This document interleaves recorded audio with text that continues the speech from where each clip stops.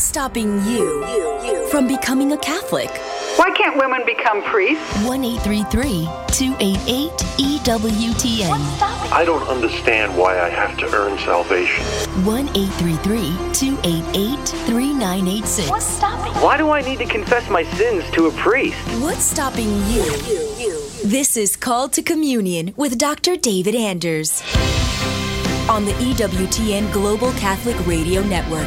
Hey everybody, welcome again to Call to Communion here on EWTN. It's the program for our non-Catholic brothers and sisters. If you've got a question or two about the Catholic faith, let's give that question a shot. We will try to answer it for you on this program in the next hour or so. Here's our phone number, 833-288-EWTN. That's 833-288-3986. Now, if you're listening to us in, what are we up to? I think we're up to the Ks. I'll have to work on the Ks. Anyway, if you're listening to us outside of North America, please dial 1 and then 205-271-2985. And of course, you can always send us an email. The address is ctc@ewtn.com, ctc@ewtn.com. Charles Beery is our producer. Matt Kabinski is our phone screener. Rich Jesse handles social media for us. If you want to ask a question via YouTube or Facebook, we are streaming on both platforms right now. Just put that question of yours in the comments box, if you would, please. Rich will see that. He'll shoot it to us here in the studio. Hopefully, we can answer your question on today's program. Again, the phone number, 833-288-EWTN. I'm Tom Price along with Dr. David Anders. Tom, how are you today? Very well. How was your weekend, sir? It was a good weekend. Glad to hear that. Thank you. We're going to lead off with a question here from Colleen. This actually came in over the weekend, last weekend. Colleen says, I know that our Christian brothers and sisters believe the rapture comes and takes all saved souls to heaven. My Catholic friend believes the same thing. She said, read the book of Revelation. Well, I need help explaining the truth about this to her. Thank you, Colleen. Yeah, thanks, Colleen. I appreciate the question. So, there is nothing in the book of Revelation that suggests that Christ is going to come secretly in the night and rapture, quote-unquote, true believers away and leave the rest of the world behind to suffer a great tribulation. There's plenty in the book of Revelation that discusses tribulation that will occur, but nothing in there that suggests that the saints will be spared that by being secreted away in the middle of the night. Okay. And in fact, the whole idea of the saved and the damned, I mean, from a Catholic point of view, salvation requires perseverance until the end. And that's what Jesus says explicitly. When the great tribulation comes, those who persevere to the end will be saved, right? So you can't know that in advance, even though I understand that's a important dogma to fundamentalists, the idea that they think they can know for sure that they're going to be saved in the future. Mm-hmm. That's not what Scripture tells us and Christ tells us. You got to persevere. So the rapture business was an invention of a 19th century fundamentalist named Darby, John Nelson Darby of the Plymouth Brethren movement. And before Darby, no one in all of Christian history, not Catholic, not Protestant, had ever heard of or imagined such a thing. I mean, Martin Luther, John Calvin, the founders of the Protestant movement, certainly didn't know anything about it, and most Protestants don't believe it. It's a small subset of the Protestant world, basically the fundamentalist world, and it really only caught on in the United States in the early 20th century. So it's had a lot of traction since then and produced some best-selling popular novels and so-called theology texts. Uh-huh. And I think people are naturally drawn to apocalyptic prophecy because they are fed up with the state of the world and they think, that the system is out to get them or something. And the idea of everybody else getting what's coming to them and I and my set get taken out of here, that has a kind of visceral appeal to a certain personality, mm-hmm. which understands the longevity of this myth. But it is just that, a myth, and it really distracts from the important work of being the church in the world and being salt and light to our neighbors, not just by preaching the gospel with our words, but by our actions, trying to incarnate the wisdom and justice and charity of God towards our neighbor. Obviously, if you think you're going to be taken out in a fireball in the next 5 minutes, it decreases your motivation to maybe contribute to the soup kitchen next door. Colleen, thanks so much for your email. Here's a question that just came in on YouTube. Cairo is watching us this afternoon. Cairo says, how do we determine God's will versus our own will? Yeah, thanks. I really appreciate the question. So God's will is described for us in some depth, actually, in Scripture and the tradition of the church and the teaching of the church. And so, to know in general terms what you're supposed to do, well, you're supposed to love God above all things, love your neighbor as yourself, and that cashes out in terms of the development of the virtues in your life, principally prudence, the virtue of good decision-making, how to make rational, wise choices and understand your situation in life, justice, how to do right by your neighbor, fortitude, how to stick it out and persevere when times are tough, and temperance, how to resist your passionate urges for bodily pleasure and other kinds of sensorial amusements. And then, of course, the theological virtues of faith, hope, and charity. So, come to develop those through habits of good works and incarnate the Sermon on the Mount in your life, be a peacemaker, hunger and thirst for righteousness, be pure in heart, that sort of thing. So that's really the job of a Christian, is to perfect our character out of reverence for God and out of imitation of Jesus. And that is applicable in season and out of season, day in, day night. St. Augustine said that every Christian prayer, every aspiration of the Christian heart ought ultimately to reflect the petitions of the Lord's Prayer, which are what I just said. Praying that God's kingdom comes means praying that I would come to incarnate, to live out these virtues. And when it comes to real particulars about choices that I make in life, a lot of these seem to be almost morally irrelevant. Like, should I put American or Dijon mustard on my hamburger? Right? I really, honestly, I don't think that's a morally indifferent kind of question. And so things like your own personal preference can play into that, and quite reasonably. It would be kind of silly to put the wrong kind of mustard on that you don't like. Take the mustard that you like, and you can extrapolate to other kinds of decisions. If you're, should I study to be a paralegal, for example, or should I push all the way and go to law school and seek to be an attorney? Well, what kind of life do you want to live? What kind of disposition do you have towards school and to times with your family? And those kinds of prudent choices are reasonable, and we have a moral obligation to live according to reason. So you don't have to get a kind of penetrating light and a voice from heaven that says, go to law school, to know that it's the will of God. Don't look for those kinds of thunderbolt moments. Yeah. If they happen, they happen, but most of us live without them for most of our life, and that's perfectly okay. Cairo, thanks so much for watching us this afternoon on YouTube. Hey, calls are coming in right now, but there's room for you at 833-288-EWTN. If you have a question for Dr. David Anders, 833-288-3986. It's Call to Communion on this Monday afternoon here on EWTN. Do stay with us.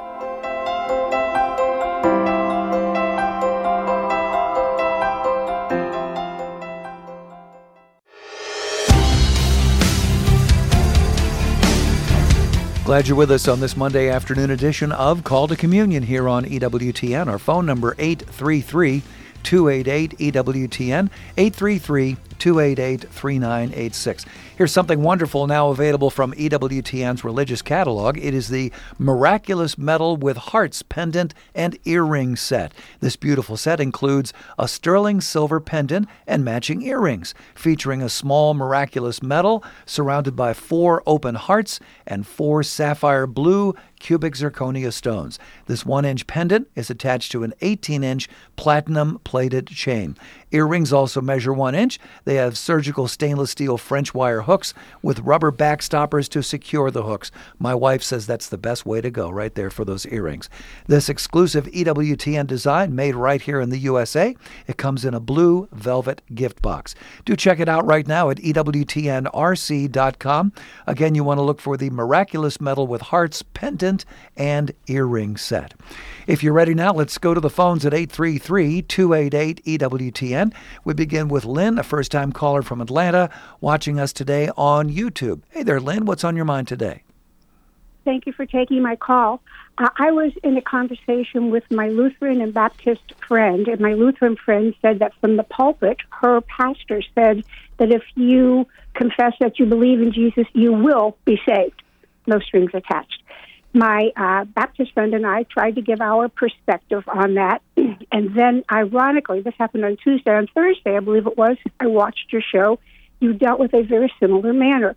So I sent them that link. They both watched it.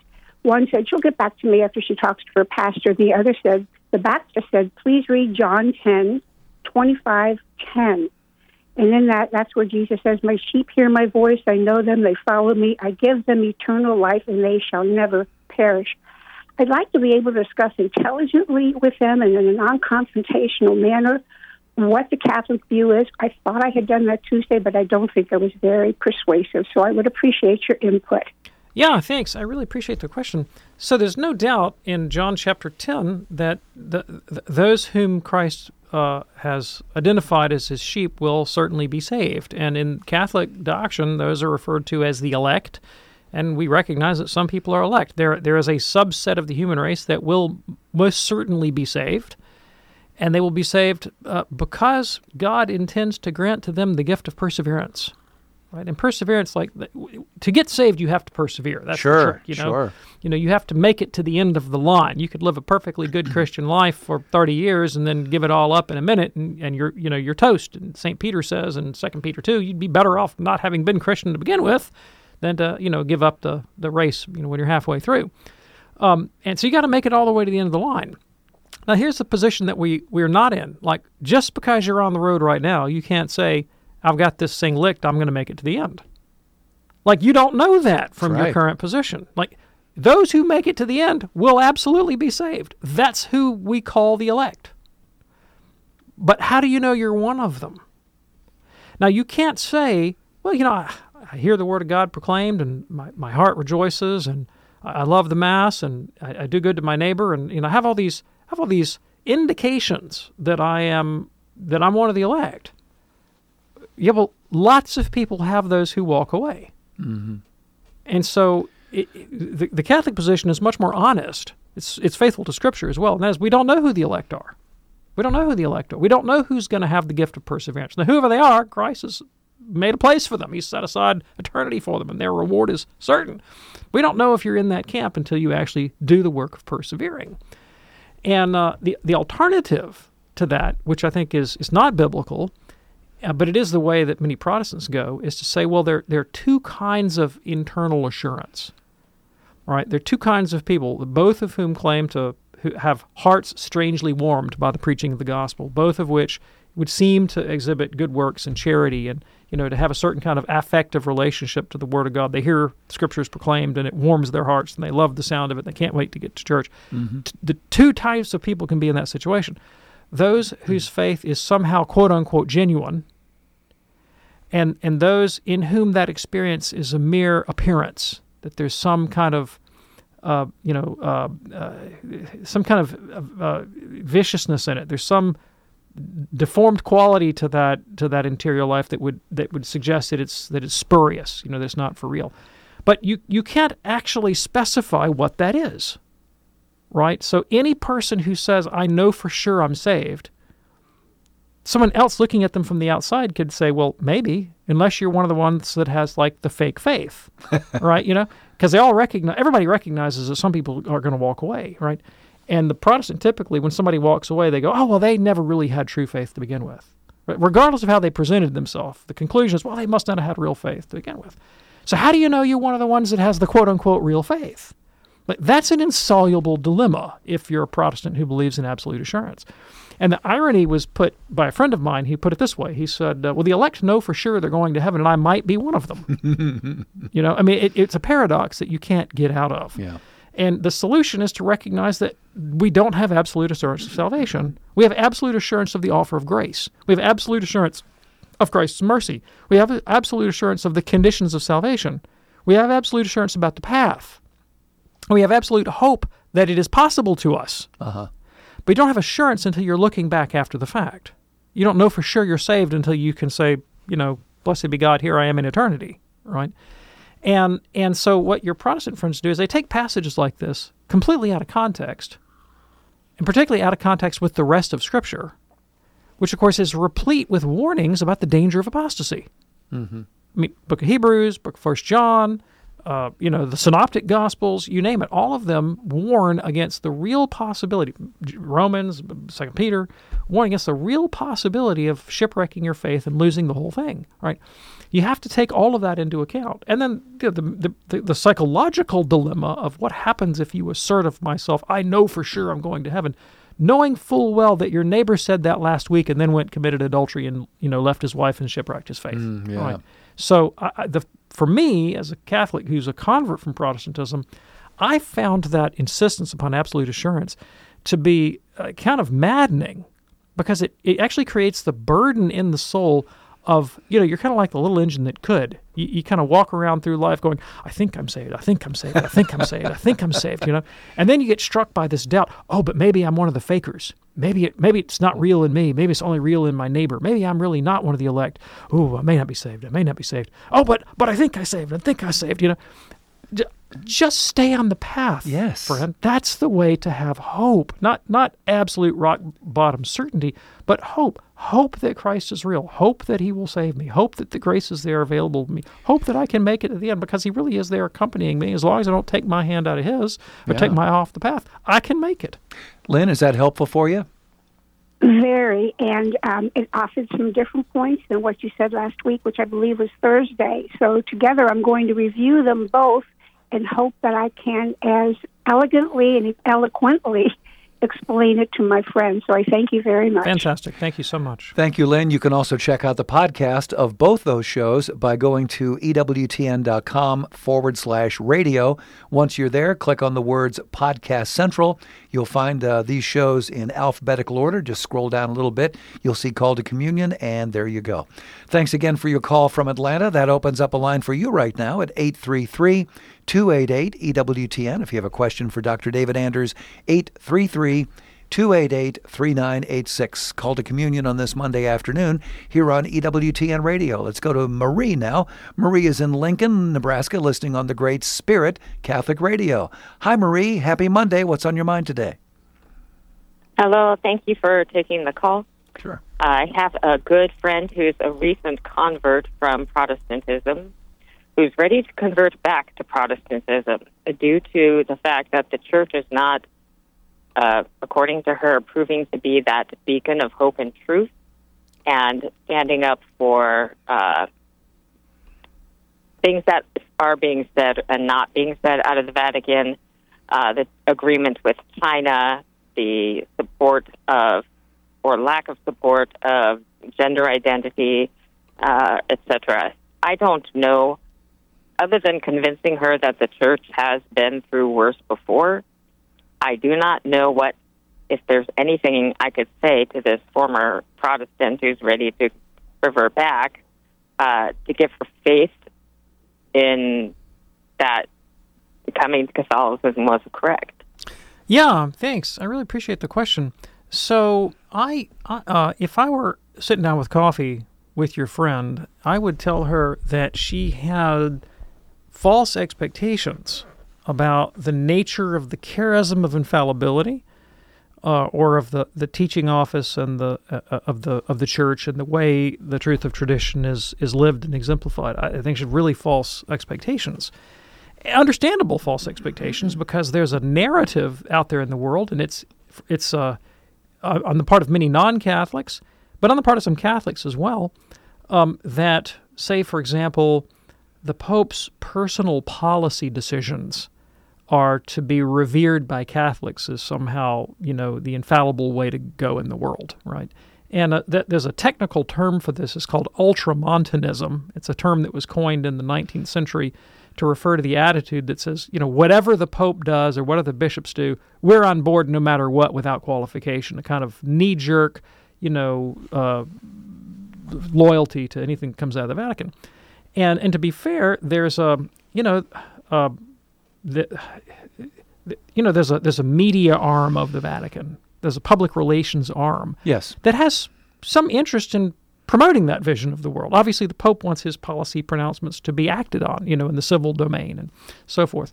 And so there's that's an attitude that you will find on the part of some Catholics too. It's not the historic view of the papacy or the bishops or their role in the church.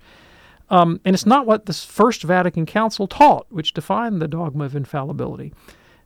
Here's an illustration of what I'm talking about. John Henry Cardinal Newman, who is a saint, he's a canonized saint, and probably the greatest English-speaking theologian of the 19th century, maybe the greatest Catholic theologian of the 19th century, who's in the running for being a doctor of the church. There's a cause right now to have him named doctor of the church. So he's really an authoritative Catholic figure. At the time of the First Vatican Council, which is an infallible teaching of the Catholic Church, and all Catholics are bound to hold what Vatican I said, Newman included. Newman took the position that Vatican I was a mistake. Not false, you understand. Not wrong in what it said, but an imprudent thing to do. Okay. So his position with respect to the council is what we call inopportunism. He says, I think the council taught truth, but that was a truth that would be better left unsaid. Now, you can agree with him or disagree with him. My point is to show the nuance that a Catholic can take with regard to even an infallible pronouncement. You're not obligated to hold that any decision of the Pope or bishops, even including the pronouncement of an infallible dogma, is prudent. Prudent means it was the right thing to do at that time. And the history of the papacy, the history of the episcopacy, the history of the priesthood shows that built into the fabric of the church from the beginning, from the time of the appointment of the apostles by Jesus, that the hierarchy is riddled with imprudent decisions. I mean, Pope Peter the First, massively imprudent decision at Antioch about the incorporation of Gentiles. Mm-hmm. There's never been an age of the church where popes or bishops have been guaranteed in their practical prudence. And so, am I obligated morally to believe that, say, some medieval or Renaissance pope was making a good decision when he decided to raise an army and declare war on Florence or some Italian city-state, which happened? Oh, yeah. No, I'm not obligated to think that was a good idea, right? That's just not how infallibility works. It's not how the teaching office of the church works. So what infallibility means is first of all, that when the church pronounces a matter of faith or doctrine to be believed by all the faithful, solemnly as something revealed by God, then they're not wrong about the fact of the truth of the matter, right? So I'm obligated to believe that. And secondly, that the faith, the integrity of the faith, the integral faith, the deposit of faith will be faithfully handed down through the generations, so that men and women can lay hold of it and be saved. Now, I mean, that's just true. That's just. I mean, you just look at history. Has the gospel, as defined by the Catholic Church and the councils, been proclaimed by the church and made available to the faithful such that souls can come to holiness for 2,000 years? Emphatically, yes.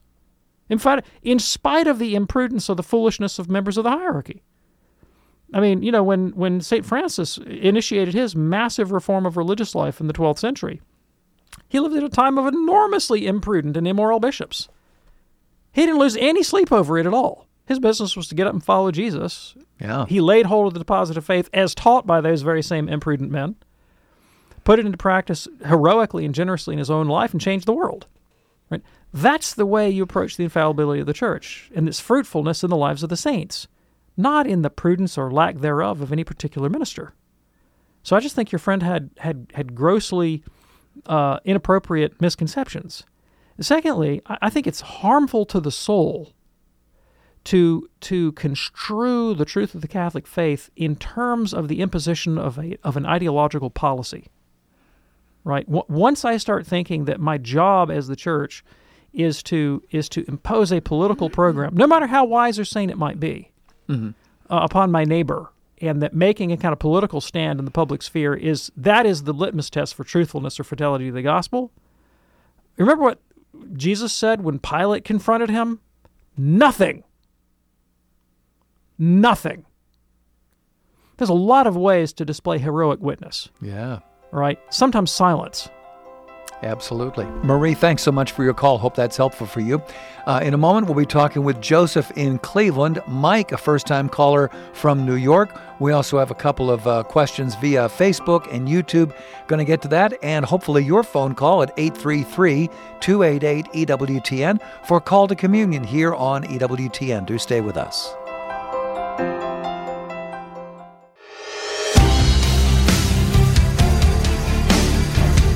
Glad you could join us for the Monday afternoon edition of Call to Communion here on EWTN. Couple lines open for you, and it's not too late to call. 833-288-EWTN. That's 833-288-3986. Before we get to Mike in New York, this quick question from Melita, watching us on Facebook today. Melita says, "Hi, Dr. Anders. I know you've explained this before, but what is the deeper meaning of the scripture which states, 'When 2 or 3 are gathered in my name, I am there'?" Yeah, thanks. I appreciate the question. So the context of this remark is that of church discipline. So Jesus is actually talking about the church passing judgment in judicial matters about unrepentant sinners. And so the decision to excommunicate someone, to expel them from the fellowship of the church, is ratified in heaven as it is on earth. When Jesus says, "Whatever you bind on earth is bound in heaven," I mean, the context of the remark is specifically in the context of church discipline. Okay. Right? So that's never the way the text is used in popular preaching. Usually the way you'll hear it delivered is, if you and Sally get on the phone in your prayer chain and ask God to heal Beth's, busted kneecap, that whatever you agree on earth, God will do in heaven. The kneecap is as good as healed, right? That's the way you usually hear this. But the context says nothing about that. It's about ratifying a disciplinary decision that the church articulates. And, to put that in real practical terms for most of us, it really goes to the issue of communion in the church. And a lot of times we'll hear people say, well, why can't my Baptist friend, or I'm a Baptist, why can't I receive communion in the Catholic Church? And it's because for a Catholic, we have there's an actual jurisdiction that the church and its tribunal has over my conscience, and today that is exercised within the confessional. Like that's the forum where I can signal to the priest my contrition, and he can validate, yes, you're in fact contrite, and I absolve you, and that authorizes you to participate in the communion of the church and to receive Holy Communion. And non-Catholics are not within that tribunal; they put themselves outside the church's jurisdiction completely, and so that there's no way the church can pass judgment on their soul and determine whether or not they're fit to receive communion. So this is a matter of jurisdiction. Catholic Church doesn't judge non-Catholics. The saying you can't come to communion isn't passing judgment and saying you're a bad person. It's literally saying we can't pass judgment on you. We have no way to determine whether you're fit for communion because you don't submit to the church's jurisdiction. Sure. To a Catholic, the church can say come or don't come, depending on your disposition. To a non-Catholic, we can't do that. Okay. Jurisdiction is real. The church's disciplinary authority is real. That's what Matthew 18 says. Melita, thanks so much for checking us out this afternoon on Facebook. Call to Communion here on EWTN. Not too late to call. 833-288-EWTN. That's 833-288-3986. All right, now let's go to Mike, a first-time caller from New York, listening on Sirius XM, Channel 130. Hey there, Mike. What's on your mind today, sir? Well, hi. I wanted to ask a question about the concepts of heaven and hell, but primarily hell. As a child, I had cold sweats going to a Catholic school and hearing about the idea that I'm supposed to love some being that would potentially condemn me to torture for an eternal period of time. And, I'm not 100% sure that concept is totally wrong, and that what we're talking about here is homilies, much as Christ would have. In other words, your salvation in heaven would be so unbelievably bad to lose, but not that somebody would actively torture me. Yeah, I profoundly appreciate your dilemma. I'm deeply empathetic to it because I stand in the precisely the same subjective position, right? In that I cannot wrap my head personally around the rationality of a doctrine of eternal punishment. I can't, right? So what do I do with that as a Catholic? So first of all, I recognize that it is a dogma of the faith, so I cannot reject it. I accept the teaching as a dogma. So I want to kind of dig in a little bit and penetrate the nature of dogma in a way that would be applicable not only to the doctrine of hell, but to all the doctrines of the Church. And I'm I'm helped by a passage from the Catechism of the Catholic Church that says dogmas don't save us. It is rather the reality to which they point that saves us. Another text says that dogmas are lights, Lights, lights, that they illumine our path and make it secure. The way I understand that is that there is a kind of existential cash value to a dogma. In other words, it doesn't do me any good to just affirm a dogma and hang it on the shelf, so to speak, in the conceptual architecture of my Catholic life. It's something that ought to illumine my way of being in the world. It ought to have real value in the way I approach myself. I think about the human condition. I think about my neighbor. I think about the moral life. I think about my own spiritual aspirations. And when I look at the way dogma is lived mystically within the history of the Catholic tradition, that's definitely the way it works out. So you take somebody like St. Augustine. He writes a whole massive treatise on the doctrine of the Trinity, the dogma of the Trinity. But what does the Trinity mean to him in real, in terms of spiritual value? Well, it was an opportunity for him to reflect upon the tripartite nature of human personality, that the dogma of the Trinity illuminates to him something about his own psychology, something about his own moral and spiritual experience. And recognizing that stated abstractly, it's bizarre. The Trinity is a strange doctrine. But taken as a light, taken as a kind of mystical provocation, it opens up something to me about my own spiritual condition. And, of course, the absolute value of community, right, that's the heart of the Trinitarian mystery, is that God is a communion of persons. Mm-hmm. And it places the communion of persons at the metaphysical place where the buck finally stops, right? That's an incredible value to say is the ultimate value, the value of love, right? That's ultimately that's the cash value of the Trinity in my life. It's not trying to rationalize, how can a thing be three in one? It's the existential value of saying, unity within community is the ultimate spiritual value to which I ought to conform my life. There's a great book on the history of Christian mysticism by an Orthodox theologian named Andrew Luth.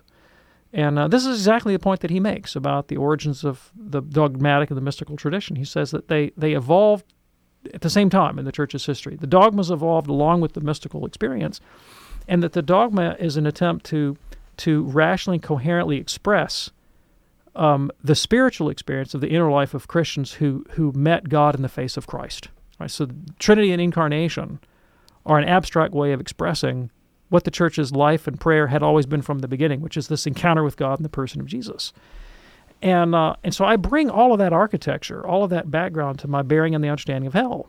I don't know how to make rational sense of hell, but I know this, that when it comes to the afterlife in general, the Church has always taught that my moral and spiritual experience today is the beginning of my eternity. And so there's a deep continuity, for example, between the beatific vision, what I experience in the life of heaven, and the life of grace today, right? The beatific vision is nothing other than the vision of God in His essence in the depths of my soul, that I come to be penetrated by the goodness and light and beauty of God in a way that's overwhelming to my personality.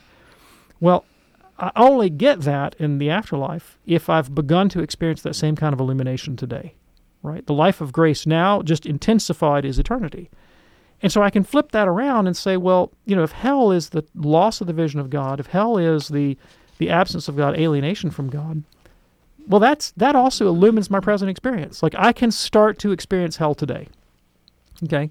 And all you have to do is spend a little time with people or look into the depths of your own heart and see the moments when I was lost, when you were lost in the depths of my own concupiscence and egotism and self-regard, and what I find there is not a happy place, and if hell is an abstract statement of a grand metaphysical reality, but of something of which I have present day experience, like I heard Father Emmerich Vaux say one time, he says, religion is for people who don't want to go to hell, and spirituality is for people who have already been there. Right, that's a pithy way of stating what I'm trying to get at, right? Yeah. That I can't make rational sense of the dogma, but I can turn around and let it illumine my present experience in a way that calls to my mind the what's at stake, the severity, the need, the depths of human joy and human misery that I can work for myself through the reality of my moral experience. Hope that's helpful for you. Mike, thanks so much for your call today. It's Call to Communion here on EWTN. Tonight on The Journey Home with John Mark Grodi. That'll be at 8 p.m. Eastern. Richard Wilson joins the program to discuss his Protestant upbringing, also how he felt a higher calling to serve the Lord as a Catholic priest. That's Richard Wilson tonight on The Journey Home with John Mark Grodi at 8 p.m. Eastern on EWTN radio and television. Let's go now to Jeff in Tulsa, listening on the great St. Michael Radio. Hey there, Jeff. What's on your mind today, sir? Well, Dr. Anders, I have a question for you, and please forgive me because I know I'm going to butcher his name. But the question is about Pierre Teilhard de Chardin. Did I get even close? Yeah, you're good. I know who you're talking about. Okay.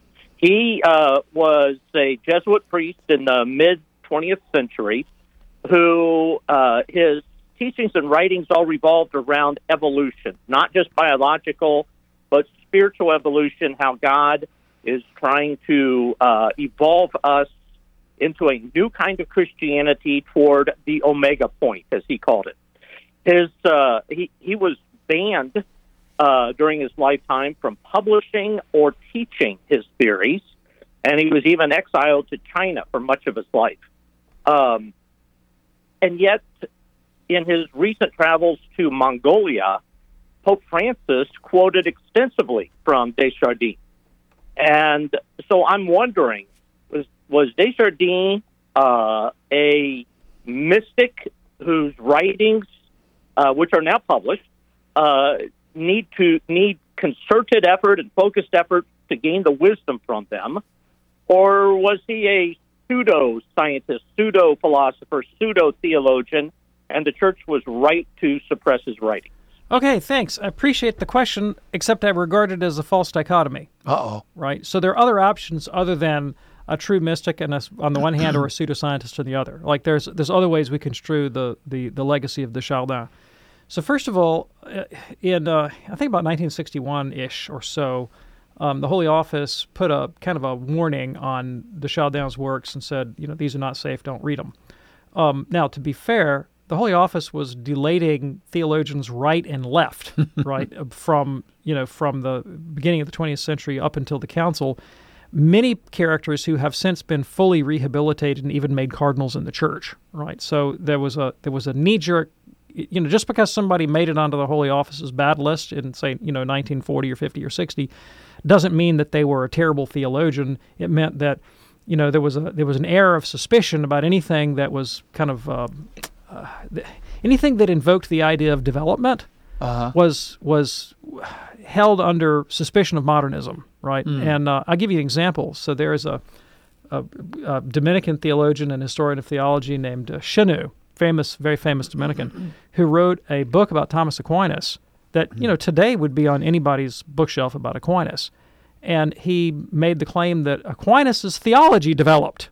That the early Thomas was different from the later Thomas, and he made some other claims of the sort. And at a time when Thomism was understood to be a kind of pristine, perfect system of metaphysical truth that perfectly encapsulated the Catholic position, and Chenu was put on notice. All right, Henri de Lubac was Pius XII published an encyclical seemingly against de Lubac's position in Humani Generis. And saying, de Lubac wasn't safe. Well, the French bishops are now moving to have de Lubac, I think, named a doctor of the Church, or at least to be canonized. Really? Yeah, right. And John Paul II made him a cardinal, right? So you can say, hey, let's be cautious about this for now. Let a few decades roll by, and then we'll reassess in light of present knowledge. Like that's a position the Church has been doing with a lot of people. Okay. Okay. With de Chardin, he's been rehabilitated in a similar way. Okay. So there's been an official recommendation that the warning placed on his works in 61 or 62, whenever it was, should be lifted. I don't know if that's been lifted or not, but the recommendation was made by, papal theologians that it should be. And for practical purposes, he has been rehabilitated because Paul VI, John Paul II, Benedict, and Francis have all made favorable mentions to his work. Okay? Yeah. So, that's... If you got the last four popes all quoting him, that's pretty rehabilitated. Okay? I'd say so. Now, let me get to the false dichotomy. that first of all, you can cite someone and find them interesting and maybe valuable without in any way agreeing to the totality of their system. Really good example of that would be the early Christian writer Origen of Alexandria, who held some manifestly incorrect views about the nature of angels, the nature of redemption, a number of issues, okay? And they've been censured, and Origenism is definitely out. And yet, no theologian of the first 4 centuries had a greater influence and continues to have a greater influence on the structure of Catholic theology. So he could be wrong in some particulars and yet be massively influential and positively influential on great minds like the Cappadocian Fathers, like Ambrose, like Augustine. The Catechism of the Catholic Church reflects the teaching of Origen about the nature of biblical interpretation. Bishop Barron is a huge Origen fan, right? But he can still be wrong. Origen can be wrong in particulars, right? Now, with de Chardin, I think we're in a different situation. You have somebody who may not have been either a brilliant anthropologist or theologian, and yet who had some interesting ideas that have since developed way beyond him by much more competent hands. Okay. Right? And so that's why I'm saying you don't have to conclude that he's a mystic. And even if he were incompetent as a scientist and theologian, it doesn't mean either that people couldn't cite him with interest because he had some interesting ideas. Yeah. Is that helpful for you, Jeff? That's very helpful. Thank you so much. So I don't have to throw away my books by Chardin. Well, I hope you don't throw away books by anyone, right? I mean, unless, it's like, Satanism or something. Yeah. But I mean, like, if you're of a theological disposition and your goal is to give a rational account of the Catholic faith, you can't do that without engaging lots of points of view. Yeah. And so, I hope you read all kinds of bad books because bad things need to be refuted, and I hope you read middling books, and I hope you get a broad view about the discipline of theology and the discipline of philosophy and how they develop over time. And you just can't do that without reading people who are wrong. Yeah. Keep reading, Jeff. Thanks so much for your call. It is Call to Communion here on EWTN. Here's a question now from Matt watching us on YouTube this afternoon. He says, since Jesus is fully man and fully God, whose words are recorded in sacred scripture? Jesus the man, Jesus the God, or both simultaneously? Yes. Yes, absolutely. Totally. Couldn't agree more. 100%, right? So the way the Catholic Church looks at the person of Christ is it is the person who acts, not the nature. Like when Tom Price gets on the radio and talks, it's not his human nature that's talking. It's Tom Price who talks, not his nature, right? Yeah. And, if he had 2 of them, it would still be the person of Tom Price who's talking. And with Jesus Christ, it's not his human nature that's talking. It's not his divine nature that's talking. It's the divine human person who's talking. Now, earlier in the last call, I was talking about the church father Origen. Origen made a distinction, and he said, when we read, say, the book of Genesis, he says it's the pre-incarnate Christ. It's the divine Logos who's speaking. Mm-hmm. So there's a sense in which the divinity of Christ is at work in all of the Bible from Genesis to Revelation. But when we're talking about the recorded words of the incarnate Lord, Jesus of Nazareth, born of the Blessed Virgin, who lived in the 1st century and died and crucified under Pontius Pilate, then we're talking about the acts and words of a person who was a divine man. Okay. Appreciate that. And thank you, Matt, for your question via YouTube. Marcus is listening today in Columbus on the Blowtorch St. Gabriel Radio. Hey there, Marcus. What's on your mind today, sir? Hey, thanks for taking my call. So I am a Latin Catholic who's been moving more and more towards the Byzantine Rite. And I have no problem or no difficulties with venerating post-schism saints. But I guess my question is, why are certain particular post-schism saints that were outspoken in their rejection of the papacy and thus could qualify as formal heretics? Like, I've heard Palamas falls under this. I don't know if that's true. Why is veneration of these saints permitted? Okay, thanks. So, and to be sure, I'm a little bit out of my legal wheelhouse here, so I can't give you a definitive list of Orthodox saints who are lawfully venerated within a Byzantine Rite Catholic Church. All right, I have some friends who can enlighten me on this. I've got Byzantine Catholic friends who are real up to date on this stuff. I'm not, so I hesitate to be too specific. But let me speak in general terms. What just kind of strikes me, and this again is sort of my layman's commentary, not on a lot of deep reflection. First of all, there are a lot of people who are in heaven that are not canonized saints within the Latin Church, and I just recognize that right off the bat. Secondly, there are, the Church doesn't take a position of proselytism towards the Orthodox, right? So it doesn't say, my goal as a Catholic evangelist is to convert Orthodox people to Latin Rite Catholicism or even Eastern Rite Catholicism. It's to work towards the reunion of the separated communities. So the ecumenical effort is at the level of patriarchates and dioceses, and not at the level of sheep stealing individuals. Okay, all right. And so within that frame of reference, you can have somebody like, what's his name? I can't think of the Russian. You're going to think of it in a minute, Tom. 20th century prominent Russian Orthodox theologian who remained within the Orthodox Church, but was publicly, vocally, expressly in praise of the doctrine of the papacy. That's different from what you're asking. But he clearly believed in the papacy, but his response to that was not for himself to go and join the Catholic Church and the Latin Rite, but was to urge his communion forward in ecumenical efforts. That disposition is one that's perfectly intelligible. And thirdly, and this I know my Byzantine friends would confirm, there is a world of difference between sort of outright rejecting the primacy of the Pope on the one hand, and strongly objecting to the way that primacy has been lived historically in relationship to the Catholic East.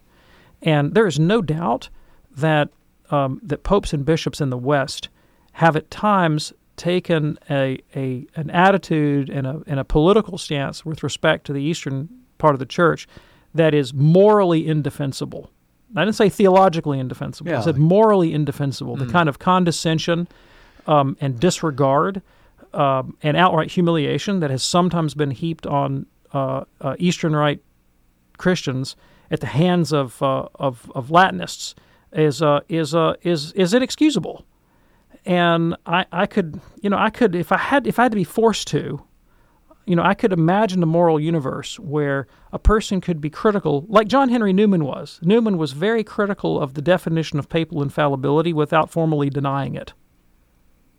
You see what I'm saying? Yes. Where a person could take the position that the way this, and I know Byzantine Catholics who take this point of view, the way the dogma was articulated, the timing, the mode of its presentation, the behavior of the Pope at the Council with respect to the Eastern Rite Catholics that were present, that all of those things could be reasonably objected to and vociferously objected to, and one might even invoke the language of the Church in a derogatory way, but within this larger ecclesial moral context, without actually formally denying the primacy of the Pope as such. Okay.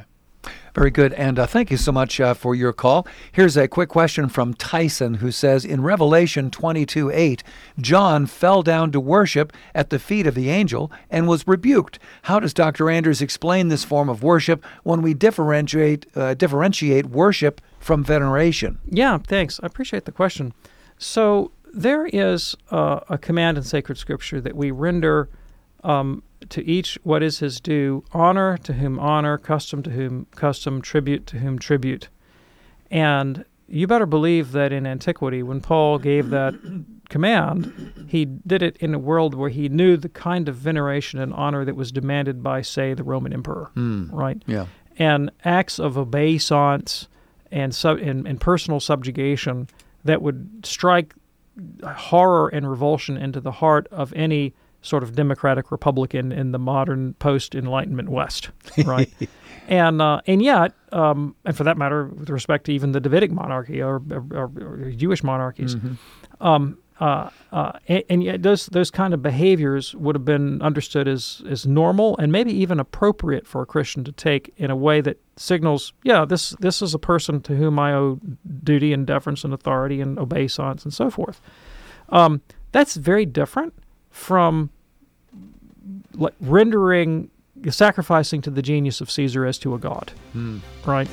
And so when we see condemnations of angel worship in Scripture, I think we have to understand them as like these were mistaken acts of potential idolatry rather than simple acts of reverence. And there is a distinction. Scripture draws the distinction. There you go. Hey, Tyson, thanks for your question via YouTube this afternoon. Glad that you could get in with us. Glad we could get that question on at the end of the show. Dr. David Anders, thank you. Thank you, Tom. Appreciate you and all that you do. We appreciate all of our listeners. You can check out this program Monday through Friday at 2 p.m. Eastern, or if you wish, if you prefer, the podcast by going to EWTN.com, click on radio, then click on Podcast Central. On behalf of our fantastic team, Charles, Matt, and Rich, I'm Tom Price along with Dr. David Anders. Thanks for joining us today. See you tomorrow on the Tuesday edition of Call to Communion with Dr. David Anders. Have a wonderful day and God bless. See you then.